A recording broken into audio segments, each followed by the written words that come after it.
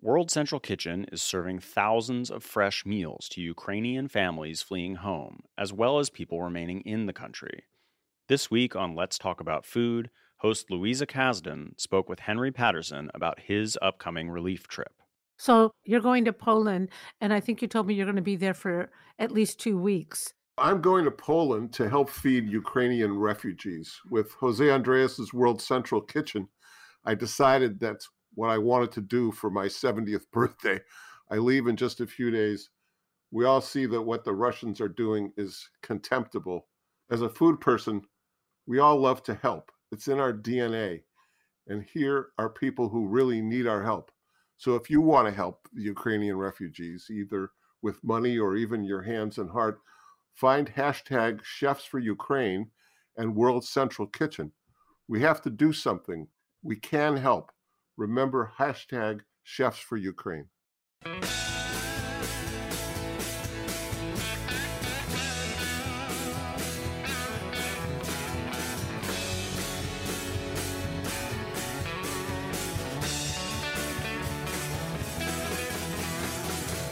Hey, welcome to Beer Sessions Radio on Heritage Radio Network. We're recording on Tuesday, March 29th, 2022. I'm Jimmy Carboni, I'm the host, and the theme of this is the Craft Brewers Whiskey Project. So let's go around the room and introduce our guests. Let's start with Chris. Good afternoon, Chris Weld, founder of Berkshire Mountain Distillers in glorious Sheffield, Massachusetts. Glorious. And Michael.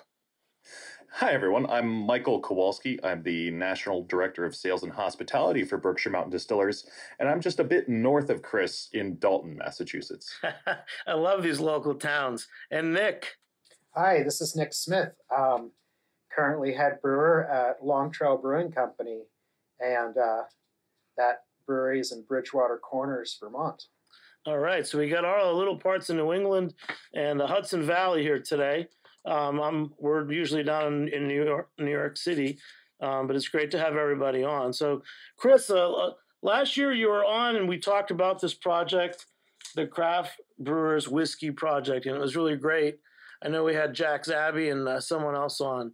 Just give us a recap for our new listeners, what the project is and how you got it started. I mean, we always make whiskey out of beer, don't we? We basically distillers beer is what we make when we mash in. So it's a confusing thought for most people, but essentially that's what we do when we make whiskey. We take a beer and turn it into whiskey. The project, I guess the origins of it date back probably 10 or 12 years ago. And I met with Jim Cook from Sam Adams and talked him into sending us a few of his beers that we distilled. Learned a lot about kind of steam flow and condensation traps and stuff when we distilled 38-degree cold beer, but came up with a couple really nice projects. And I've always been a huge craft beer fan. And so that collaboration led to an idea of doing a much grander project that we dubbed the Craft Brewers Whiskey Project. And we had sort of herding chickens, as I said before, but we ended up with 12 breweries that we received beer from. And this is basically bottle-ready beer that then got distilled. And the plan was to barrel age it for about 4 years. We tend to kind of, at 3 years, our whiskeys around here really turn and hit the sweet spot. So we like at least 4 years, and then COVID hit, and we waited another year. So all these whiskeys are 5 years, and I guess it was Sam Adams and Jackson Berkshire Brewing Company last time, and we have since released the Smutty Nose and Omegangs and Captain Lawrence, and now this is the final release that we're talking about, which is the Long Trail one from Chatham Brewing, and also another one from Two Roads. So we have actually put to market 12 new whiskeys in about 12 months. Wow. So how did it go over? I mean, were there different quantities? You know, were they only available at your distillery? Were there any sold in retail stores? Yeah, it's a tricky, the distribution network is sometimes difficult to navigate. But back to the first question, there were different quantities, and different breweries obviously have different capacities. And so, for instance, the local small Big Elm and Chatham Brewing are much smaller, so the quantities of beer we got in, and hence the volume of whiskey we produced, was much smaller.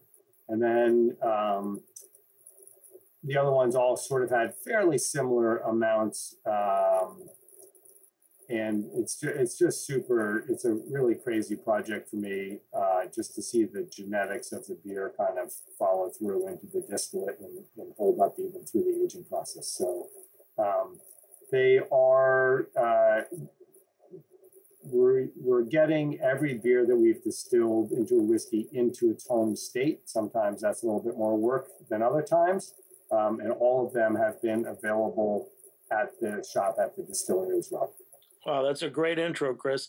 Let's go to Michael. So, Michael, tell us a little bit about you. You're involved in sales, and let's hear about Michael Kowalski. Yeah. So I've known about Chris and his distillery literally since its inception. My father was an instructor at the Culinary Institute, and he always had his ears to the ground about new and cool things that were happening in the food and beverage world in the area. So right around Thanksgiving one year, and I said, "Hey guys, we're taking a trip over the mountains. Like, what's going on?" Sure enough, we end up going to the Berkshires to pick up. Back then, it was the Ragged Mountain rum, but it was the unaged version because it was literally right when Chris was starting out, and I was hooked even then. So, after years of working in hospitality, working in amazing Relais and Chateau, Forbes 5-star hotels, becoming a certified sommelier, I kind of came full circle, and one of the first beverages that I tasted, which was that Ragged Mountain rum, I now get to sell and talk about, which is awesome. Great. So you're based in Massachusetts. How do you interact with other markets? And, give me a little bit about the day in the life of a national sales director. There is no day in a life because every day is completely different. One day you'll be, starting your morning off with a call with one of your distributors going over, numbers for the state and game plans. Later on, you'll get a call from one of your local restaurants saying, "Hey, we had a bit of a trouble with one of our deliveries, or we just broke a case. We have a big event going on tonight. We're going to need more bourbon," and you're the guy to put it in your truck and drive it there. It's everything in between, and it's a ton of fun. That's great, man. Well, welcome to the show. And can I add a couple things about Michael since he didn't pony up and talk about it? Great. You roll with it, Chris. Yeah, so I'll roll with it. So, he brings to the table a whole lot of experience. He's a certified somm, but also has an in-depth knowledge of spirits. And the thing I like about him is he also has a huge appreciation for food and the sort of the whole process of how food gets onto the plate. So to me, it's a really wonderful amalgamation of everything that we need here. So his hospitality background really, I think it's been helpful, and he's still fairly new here at BMD, but he's been doing great stuff, and so he brings a different level that we really haven't had before here, and it's nice to have that experience on board. Aw, that's sweet of you, Chris. No, you guys have a good working relationship, I'm sure. Michael wrote that. Way, but well, it seems that we're going to have Nick from Long Trail come on, but while we wait for him, let's just keep chatting about this. It seems that many more, whether they're distilleries or breweries or a combination of both, are realizing that a big part of the game is like adding hospitality or food or other components to their business besides just making beer or whiskey. Chris, you've been doing this a while. What have been some of the growth, just as a concept, that you've gone through at Berkshire Mountain, and how did you end up deciding that Michael was the right person for you? Man, those are two different. A lot of water under the bridge in between those two. So I think, at BMD, I started it in my barn at my farm for 7 years. So we didn't have a retail presence. I didn't want people driving up the driveway at midnight on Saturday, like, dude, the liquor store's closed, I need a bottle of booze. So we never were open, and we never had that opportunity to sort of build the brand one person at a time at the distillery. And so I had a very different model than most craft distillers do. You know, I started with about 50 of us in the country. Now there are about 2,500. And most of them probably make their living through their retail stores, which was sort of somewhat the antithesis of how Berkshire Mountain Distillers started. So I had distribution in the beginning, got into a whole bunch of states, and then about 8 years ago, built a distillery in Sheffield. We have a tasting room here. We now have cannabis sales in Massachusetts. There's a lot of cannatourism that brings people by. And then just with COVID, we're sort of equidistant Boston and New York. So there's a lot of people that have moved to the Berkshires. It's a beautiful, you know, community, wonderful natural landscape. And so we've really, you know, we just put in a pavilion. We're putting in a pergola this summer, a big one, so we can have outdoor cocktails. There's an organization called Berkshire Busk that has outdoor music in Great Barrington, which is a town about 3 miles north of us. And so we're going to have a busk offsite every Saturday this summer. So we'll have live music of the distillery, which is new to us. So that's kind of been the journey of BMD. And then in terms of picking Michael, he just had a lot of, you know, as I just mentioned, a lot of interests that are relevant to the industry that are sort of above and beyond what you might want for a hospitality director and director of sales. So he had a sort of innate desire to learn more and love of food and production and spirits and wine as well. So it's nice to find, you know, somebody who's well-rounded and versed and can speak eloquently and, about your products. That's great. Hey, let's go to Nick. Nick Smith. How are you, sir? I'm doing well. I dropped out for a second, but I'm back. I'm doing well. Great. So let's talk. I'd like to just hear about a little bit how you got started in the industry. I know you're up in Vermont. I got started in the industry through washing dishes and brew pubs, and you know, made it through the cooking line, but found that you know, there was a good head brewer that said, you want to do something where you need 2 or 3 people and you get to wake up early and have baker's hours. And he turned me on to brewing, and I've been doing that for 15 plus years. I did a little in Arizona, and now I'm in Vermont, and I've been with the same company, brewing beers at all hours of the day. So you guys are Long Trail and Otter Creek and the Shed, and I've got a lot of good memories of you guys going back to early days of craft beer and in New York City. Let's jump to this project. You know, what's it like working on a distillery project? Were you doing anything different with your beer? Just walk us through, you know, your guys' role in making one of these whiskeys. Chris, you tell us what Long Trail does. Sure. So, you know, in the beginning, I think there's a camaraderie that's involved in this collaboration that's really fun. There are some very well-established whiskey brands that have been making whiskey for over a century, and they've put out, you know, 2 whiskeys in 100 plus years. But I think there's a different expectation in the craft realm where, in the beer and the whiskey producers realm, where people are expecting new things to be released fairly regularly. So it's hard to stay relevant in the industry. And then when there's such rich fodder in New England with so many wonderful craft breweries, it seems to make perfect sense to me to sort of collaborate with them, stand on their shoulders, and use their wonderful beers that they've perfected making as a base for a whiskey. So, you know, there are certainly some technical difficulties with distilling beer.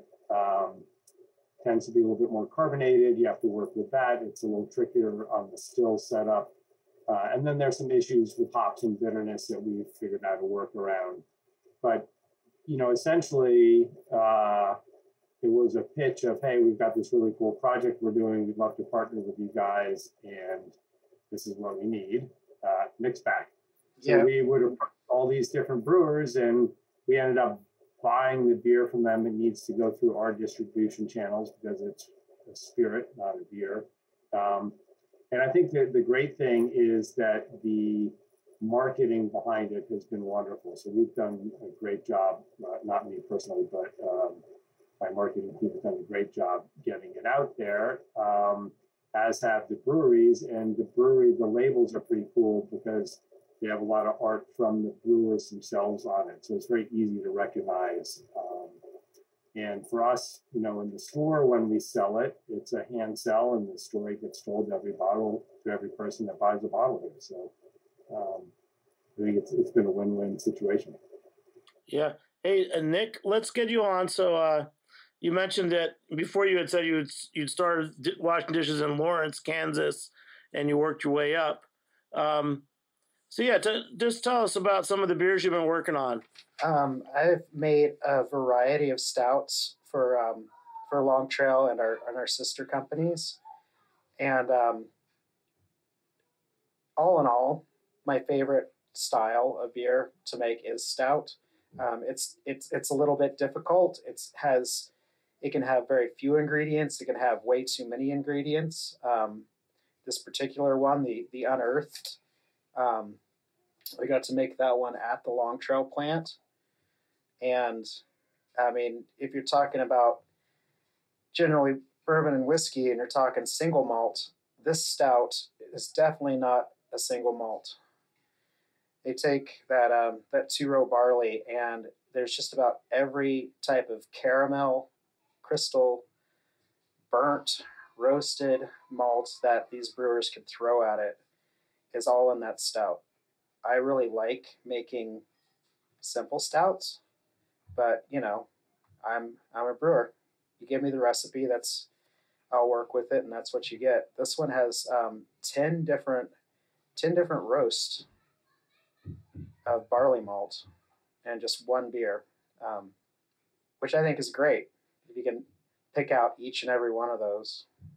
Wow. So so you made the whiskey was made from this stout. Yeah, that one, the Unearthed. It was. So I think I'm going to have egg on my face on this question because I'm afraid I know the answer to it. Jimmy or Nick, have you guys actually seen a bottle of this or had the opportunity to taste the whiskey yet? There is a bottle sitting in the Long Trail pub on top shelf that is nobody's touching. Basically. Oh, you guys came down and got some, right? Yeah. I currently there's 2 different brew house locations. We got one in Bridgewater Corners and one in Middlebury.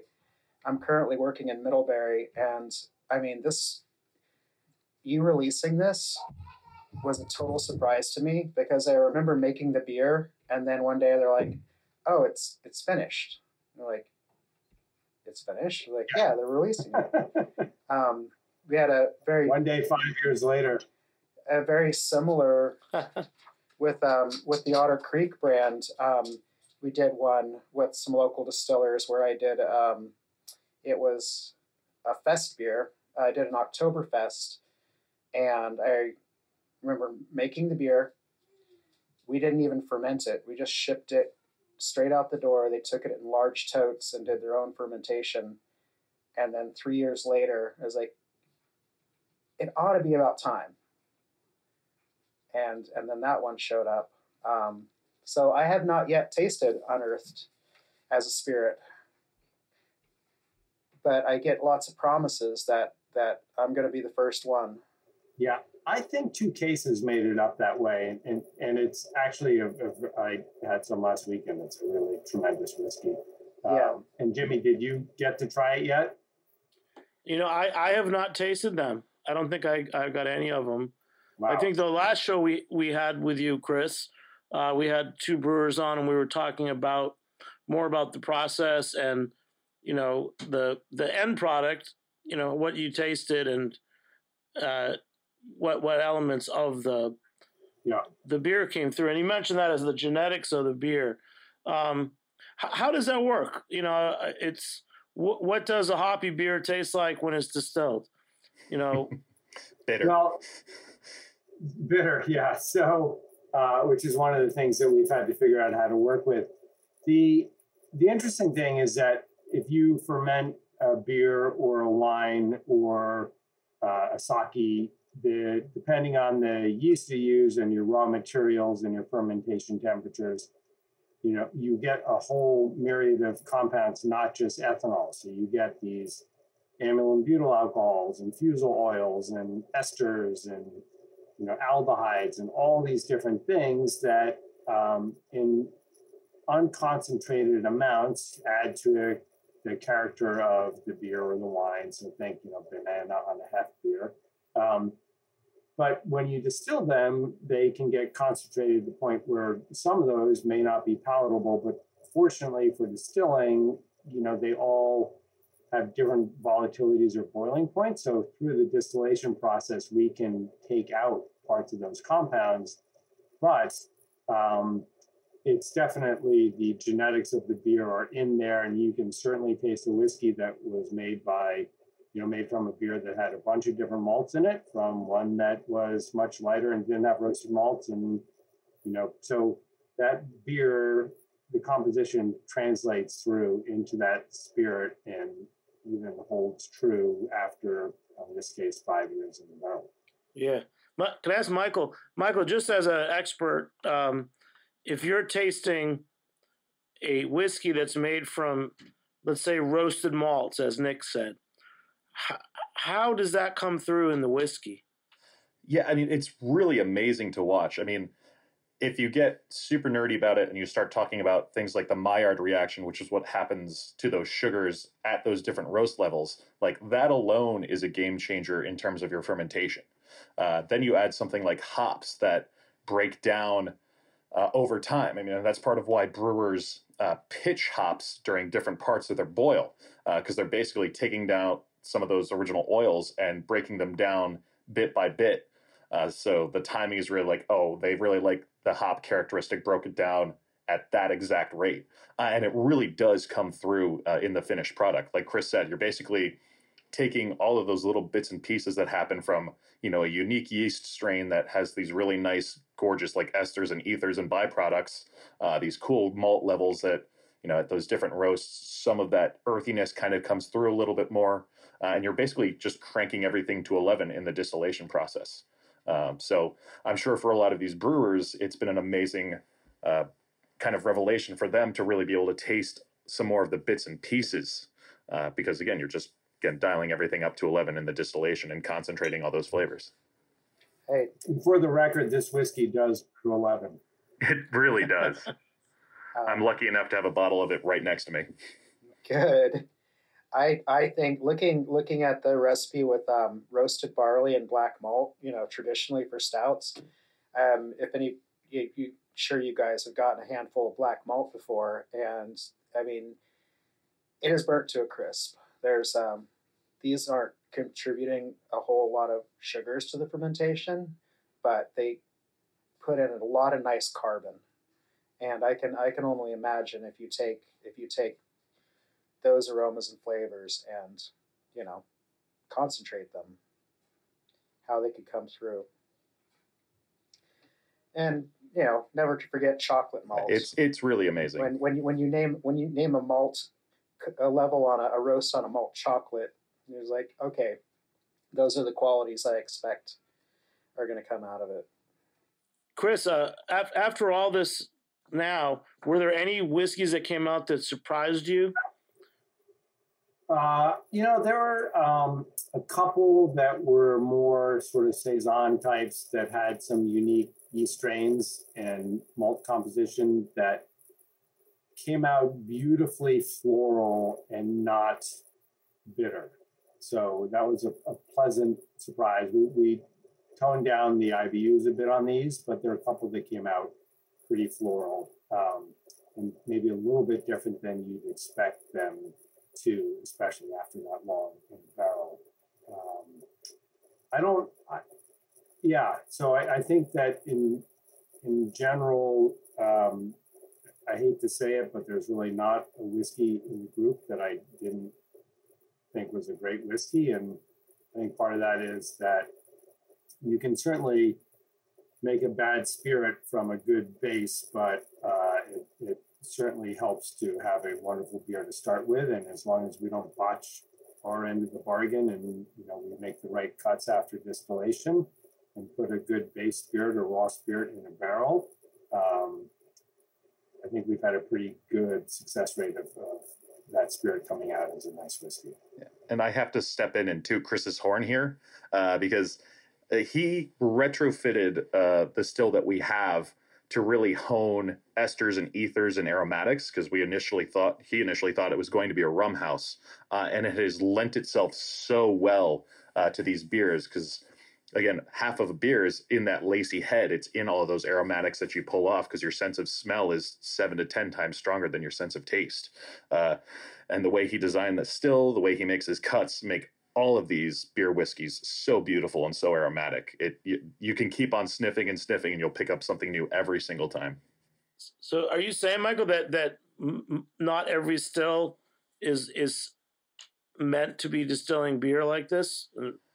I'm going to go out on a limb and say yes. I don't know the actual answer to this, but if I would have to guess, it would probably be harder depending on the shape of the still that you have and everything else. So I think it's really a confluence of a lot of, maybe call it half luck, half talent, and then just being in the right place in the right time with the right still.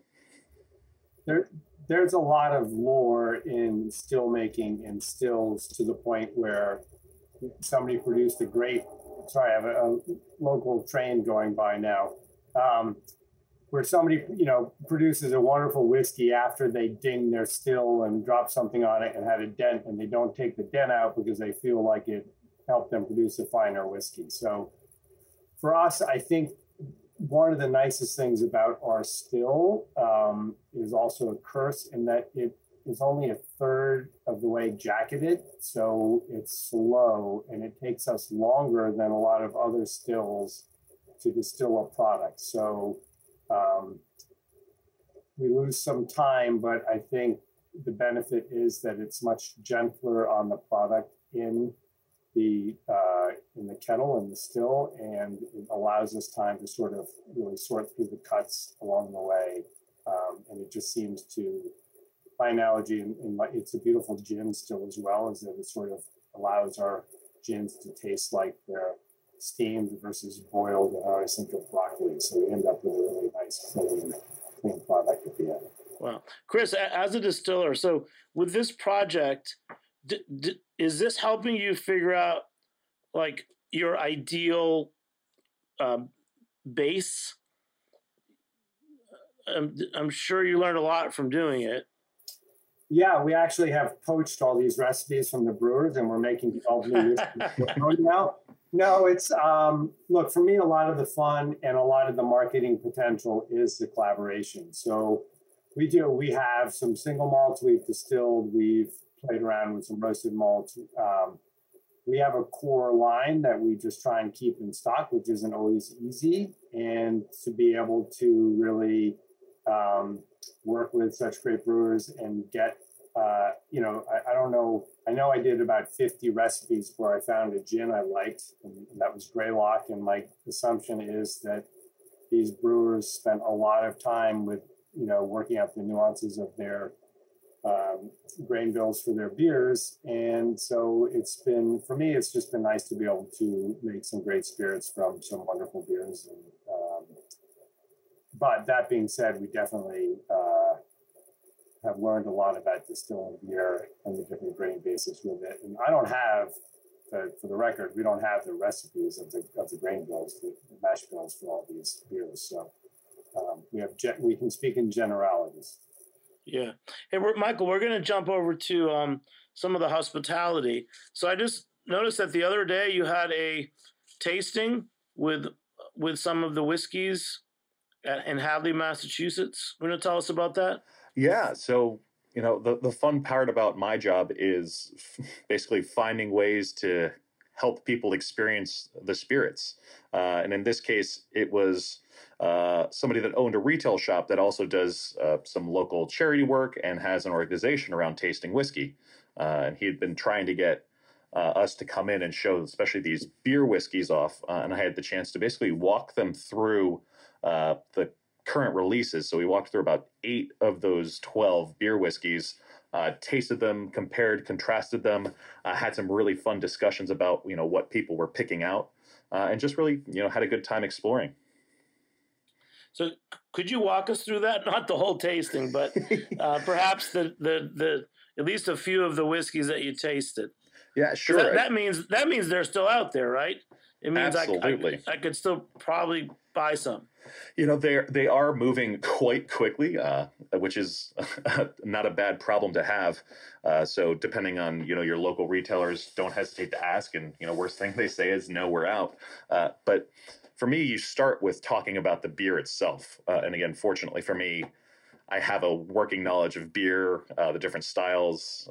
And so again, with the Unearthed, knowing that it's in this case, I believe a barrel aged stout, adds even more complexity to the mix, because you take all of these beautiful malts. Again, Nick mentioned 10 different roast levels on the barley. So you have the whole gamut of flavors that you can extract from that grain. Then you're taking that beer, putting it into a bourbon barrel where it oxidizes, it changes, it pulls some of the bourbon out of the wood, it pulls some of the wood characteristic out, and then you take that beer and you distill it. So to kind of walk people through that process and have them really, understand the beer making process and then the distilling process, and having them really be able to appreciate it that much more, but in layman's terms, is kind of what I do on a regular basis. That's great. And can you mention a few of the breweries the whiskeys that you tasted the other night? Yeah, we went through the gamut. So we did the Sam Adams Boston Lager. We did the Two Roads Workman's Comp. We did the Unearthed by Long Trail. We also tasted the UFO Hefeweizen, which for me is just ridiculous. It's one of the ones I like putting in front of my sommelier friends and messing with their heads. And the Spencer Trappist Ale. And of course the Berkshire Shine. Hefeweizen. Okay. Distilled Hefeweizen. Yes. What about it? What did it taste like? What blew your friends away? Well, you go back to Chris mentioned yeast creating kind of different byproducts at different fermentation temperatures. Hefeweizens are always slightly hotter fermentations, and once you get your yeast above, probably 76, 77 degrees Fahrenheit for the fermentation, it creates this byproduct isoamyl acetate. It's basically, in the sommelier word, we say, hey, it's banana runts. Just think of banana runts, and if you smell banana runts or like that bubblegummy characteristic, you probably have a high temperature fermentation. And that comes out in spades. But also when you talk about the UFO White, they do add coriander and orange peel to the beer. So you're taking these beautiful oils off the coriander, these beautiful oils off the orange peel, and folding it into that beer and kind of amplifying it as well. And you go back to Chris's mention of the fact that, it's a really great gin still as well that we have. It's very gentle with all those oils, so it doesn't break them down. You really just extract all this gorgeous fruit flavor, as well as the flavor from the malt. Chris, when in this process, going back, 5-6 years ago, once you selected the brewery to work with, did they pick the beer that they wanted to distill? I think it was more of a joint effort. So part of it was based on, as Michael just said, that it's wonderful to go to these events and you talk people through the beer and you talk about the beer first. So for us, there's an educational / marketing opportunity here. So we would pick sorry, I lost train of thought. Your question was? How each brewery picked the beer, the beer for the whiskey project. I haven't Something even shiny just flew by, Chris. Yeah, we all need something right now, bro. So all right, let me take 7.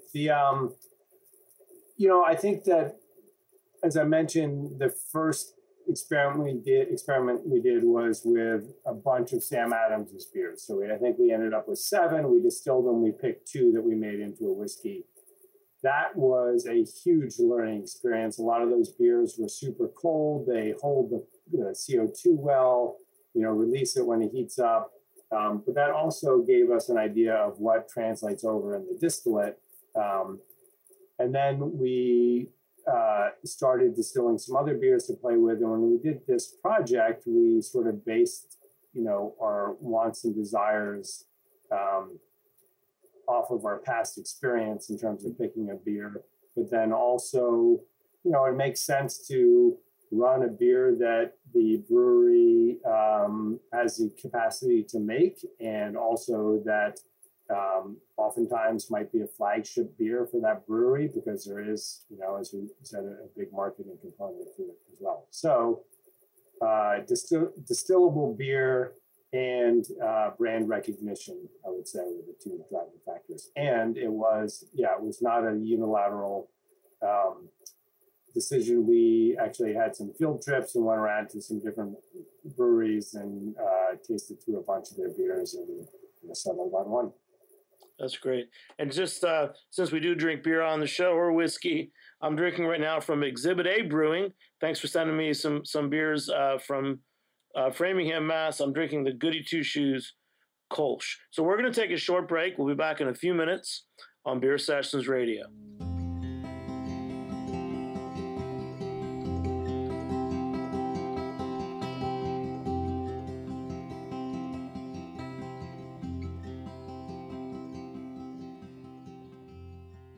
Hi, I'm Katie Mosman-Wadler, Executive Director of HRN. HRN is dedicated to amplifying small businesses that keep our communities vibrant. Today, I'm asking business owners to take part in our business membership drive by supporting HRN's mission with a $500 membership. HRN will shine a light on your work, and you'll help sustain our mission to expand the way eaters think about food. As a thank you for this tax-deductible donation, your business will receive on-air mentions, social media posts, listings on our website, and more. You'll also play an essential role in keeping nonprofit food radio on the air. Go to heritageradionetwork.org/biz to become a business member today. That's heritageradionetwork.org/biz. Thank you for your support.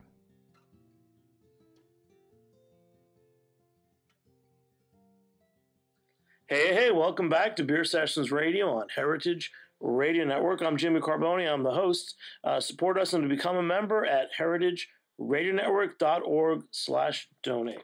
Wow, we've been talking about the Craft Brewers Whiskey Project with Chris and Michael from Berkshire Mountain Distillers, and we had Nick, one of the brewers from Long Trail in Vermont, on. He should be joining us. He's got some internet connection up in the Netherlands called Vermont. So, Chris, you've been doing some great projects. I remember, I think the first whiskey I had of yours was the corn, just your corn whiskey, Nick's back. What's a base for corn whiskey? If we're talking about beers and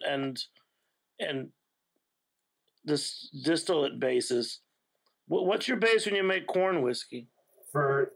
You wouldn't believe this, but it's corn. So, and our corn whiskey is about 90% corn, and then about 10% barley. And the barley adds, a little sweetness. It acts as a slicker during the fermentation process. Some of it's malted. But I think the interesting about our corn whiskey, we use local corn, which is great. A bunch of wonderful cornfields around us in the Berkshires, and the nice thing is that a lot of the bigger ones are in land trusts, so they'll stay as beautiful vistas. But it's been aging on white oak and cherry, so a combination of those two woods, about 70% white oak and 30% cherry, that we cut, mill, and char on my farm. So it's a local wood as well, which has been fun. And it's kind of one of the more bold whiskeys we make. What I would say it's a little bit dirtier, so we don't take as many cuts on it, or we keep a little bit more of the heads and the tails in the distillate before it ages than some of our other whiskeys. And consequently, if I'm going to make a drink that I'm mixing it and it needs to hold up to a sour mix or something like that, I prefer the corn over a bourbon. If I'm going to drink the too neat, I'd probably switch to the bourbon. I was going to say that corn is phenomenal. It's my secret weapon when I'm developing cocktails for people's cocktail programs, because it's so rich. You get this beautiful actual like corn husk flavor on it, because like Chris said, he kind of keeps it a little dirty with the cuts, and it just adds so much richness. I call it the New England version of a Japanese whiskey, because it's perfect for highballs. Just got a lot of complexity, and all you need is just a little something mixed with it. Awesome. You guys are on something. Let's just go to Nick since we have him. Nick, since this Craft Brewers Whiskey Project is kind of a collaboration, you want to mention one or two beer collaborations you've been part of at Long Trail? Yeah, collaborations are great because when you're spending so much time focusing on production, it's nice to have somebody just walk in and say, you know what, we could probably do it this way, and that would work too. I've collaborated with Jack Sabby. I've collaborated with Sean Lawson. We've done multiple special projects. One special project that is on my mind right now, after listening to Chris and Michael talk, is I have 4 oak casks sitting behind my desk that are all full of Baltic Porter that got held up because of the pandemic, and they've been sitting there for 2 years. And so as a recent collaboration for a local beer fest, we collaborated with Otter Creek Brewing and Long Trail Brewing, as in I took beer from those casks, blended it with an active beer that we were fermenting to kick things up, and served it as it was 12% Baltic Porter, blended rum barrel, blended with Willet bourbon barrel. And it knocked the socks off of our customers. Everybody that was at the festival started making a line to our tent, asking for basically flat 2 to 3 year old beer that had been oxidizing and just picking up all of those flavors of vanilla and such. Collaborations and special projects are where it's at. Just like even thinking about with this project, if you can talk brewers into handing over their wort before they actually ferment it, before that CO2 pickup gets in there. Wow, that's great, Nick. Hey, back to Michael. Michael, you're talking about this corn whiskey, so we're getting on to something. We always try to find a beer or an ingredient that's regional that could take off, like in New York. I know we've got the Empire Rye Whiskey Project. So you're really big on the corn whiskey from Berkshire Mountain. Yeah, I am. And, for me, it's mind-boggling to be working for a portfolio where, Chris was being very kind but very accurate when he said, there's not a single one of our products that I dislike. It's just really quality all the way around. And we actually have a phenomenal rye that has been killing things in cocktails. And we just actually did a special barreling for a really nice hotel out in Boston that's going to be released. So we get to do all these fun little single barrel projects as well. Is that a larger part of your job? So your sales and hospitality, is this developing special bottles or barrels for a hotel, or what? Tell us about that project. That sounds very interesting. Yeah, it's a little bit of everything. I have seen almost every job when it comes to being in a restaurant and being in a hotel. My father started me as a dishwasher. I've worked sauté, and I've worked almost every position, the front of house as well. So I can walk into a retail store and say, hey, how can we help you? What gaps do you have in your portfolio? Is your gin game weak? Oh, we've got 2-3 gins that we could put right on your shelf now and elevate your gin portfolio because it's a local product. When you can say your gin has won #1 craft gin in the country, according to the New York Times, the retail store's person ears picks up. Or I can walk into a restaurant and say, hey, what are some of your cocktails that sell really well? and they'll maybe throw out a vodka cocktail or they'll throw out a rum cocktail, and then I can say, oh, you're using X rum. That's at X price point. Our rum is X dollars less than that, and start the conversation that way. Or I can come in and say, hey, you guys already obviously know what you're doing, or you guys are just starting up. Let me come in and let me refresh your bartenders on, just spirits 101. What is vodka? How is it made? What is gin? How is it made? So that those bartenders have a better understanding of our product so they can make better cocktails with it. So I basically just play an angle game. Like, how can I help you the most, or how can you guys see the most return on what I do for you? You're an asset, Mike. Back to Nick. Nick, as a brewer, have you had other whiskeys that were distilled from beer, and have you ever had them side by side before this? We did a project with Mad River Distilling here in Vermont, whereas I produced a full batch of beer, an Oktoberfest that was already in our brand. And instead of sending it to fermentation at our place, we filled up their 250-gallon totes, and Mad River took off with them and added enzymes and did this distillation themselves. And I did get to taste it. Again, it was one of those things where patience, a brewer's patience, we can get a batch every 2 weeks, another batch turns out. After 2 years, I did get the hopscotch, I think was the name of the project. I got my bottle of hopscotch, and I happened to have been brewing Oktoberfest again, which is always a good sign if you can make the same beer year after year. And I was able to compare them, and to say the least, it was interesting. We have on-site lab, and we took it into our lab, and we just basically picked out the different malt characters. And we're so happy that we had chosen a malt forward beer rather than a hop forward beer. I tried a couple of the other more hop forward beers in the project, and I mean, they were interesting, but still that bitterness kind of threw me off a little bit. Yeah. Hey, Chris, for a future project, Nick mentioned just taking the wort from a brewery. So we, most brewers tend to have more storage space than distillers do. I mean, a lot of them ferment at cooler temperatures for longer amounts of time. So when we started this project, 6.5 years ago, we were pretty short on fermentation space. We've since added some bigger fermenters.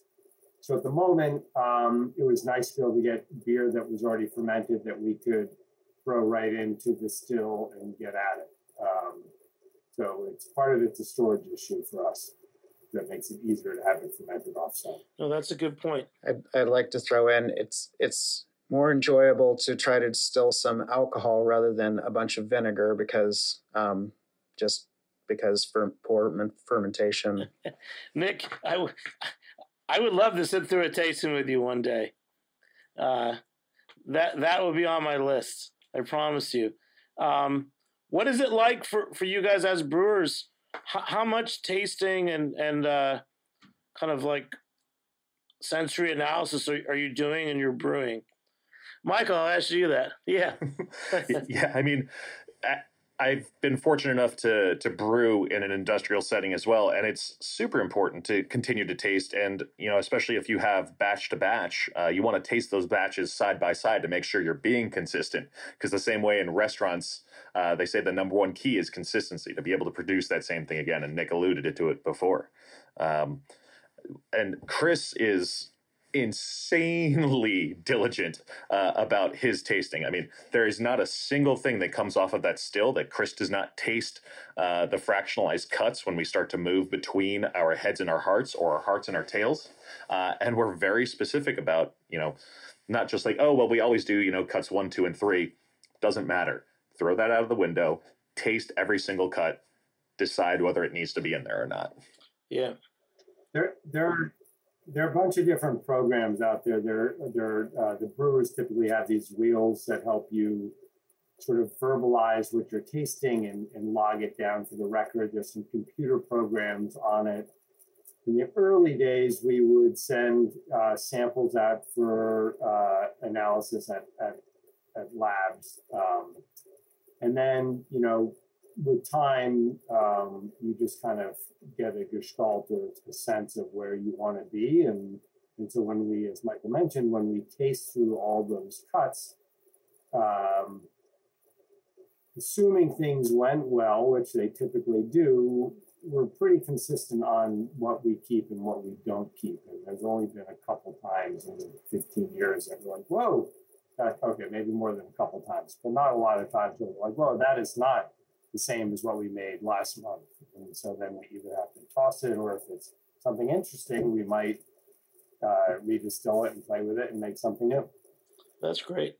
Yeah, and I'm not going to lie, I've become a better taster because I've tasted with Chris. And I was okay to begin with because I was trained as a sommelier. And part of becoming a certified sommelier is actually running through what they call the grid and learning to assess things that you're tasting kind of right there and on the fly. There are like 5 points you have to kind of cover on the appearance of whatever you're drinking. You have to pick out fruit characteristics and non-fruit characteristics of what you're smelling. And then you have to do the same thing in taste. And doing this with spirits with Chris, especially with the cuts, has really helped me understand his products so much better and to be able to kind of translate that to restaurateurs and to retail people. Well, that's great. Hey, Chris, before we wrap it up, you said you have a charity project in the works. Yeah, it's no pun intended, a blended charity project. So we,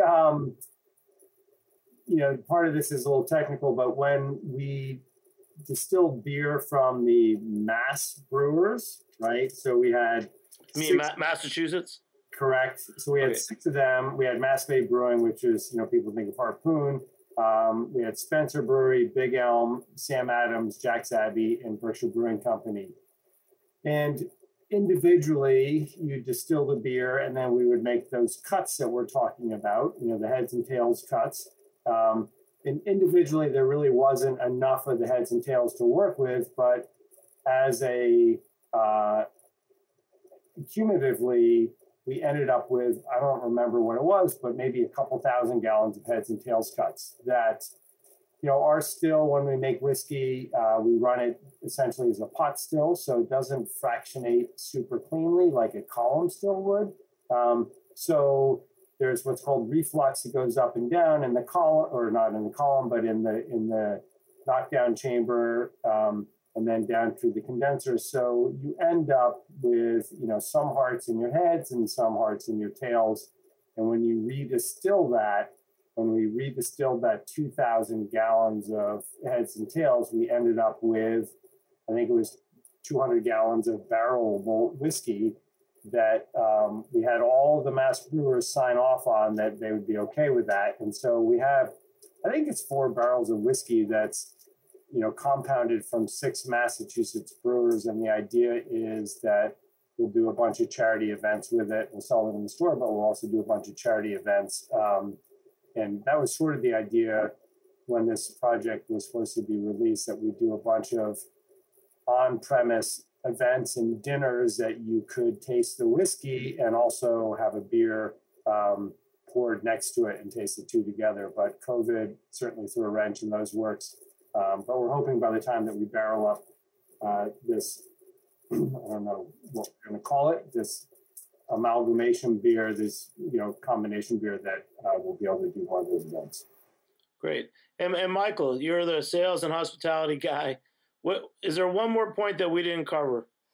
I mean, there's a lot of different ways that you have to learn to talk about these items. There are some people that look at you like you're crazy when you say, no, it's the spirit of the beer.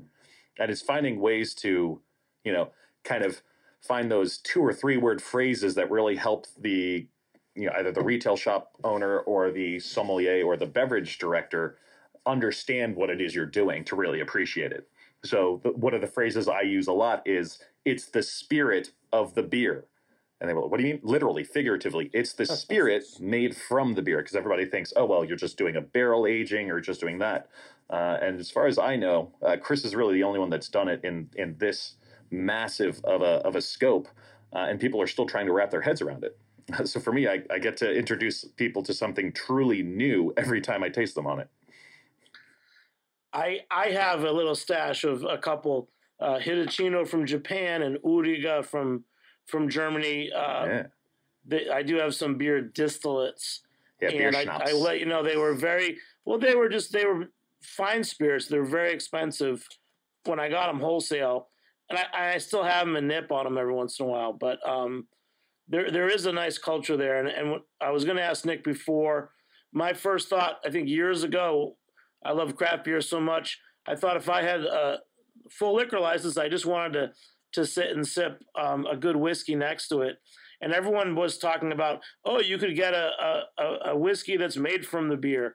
And this is probably the first time that I've come close to talking about it. So it's been really exciting. And Chris, I definitely got to come out and visit you guys out in Sheffield, Massachusetts. And Nick as well. I got to go up to Vermont to Long Trail and Otter Creek. So just want to thank you guys so much for joining me, taking the time, talking about your craft brewers whiskey project. So thanks to Chris, Nick, and Michael for joining me on Heritage Radio Network. Thanks to Armin, our engineer, and Alex, our producing intern. I'm Jimmy Carboni. We'll catch you next time on Beer Sessions Radio. All right. Woo, thank you. Beer Sessions Radio is powered by Simplecast. Thanks for listening to Heritage Radio Network, food radio supported by you. For our freshest content, subscribe to our newsletter. Enter your email at the bottom of our website, heritageradionetwork.org. Connect with us on Instagram and Twitter at heritage_radio. You can also find us at facebook.com/Heritage Radio Network. Heritage Radio Network is a nonprofit organization driving conversations to make the world a better, fairer, more delicious place. And we couldn't do it without support from listeners like you. Want to be part of the food world's most innovative community? Subscribe to the shows you like. Tell your friends, and please join the HRN family by becoming a member. Just click on the beating heart at the top right of our homepage. Thanks for listening.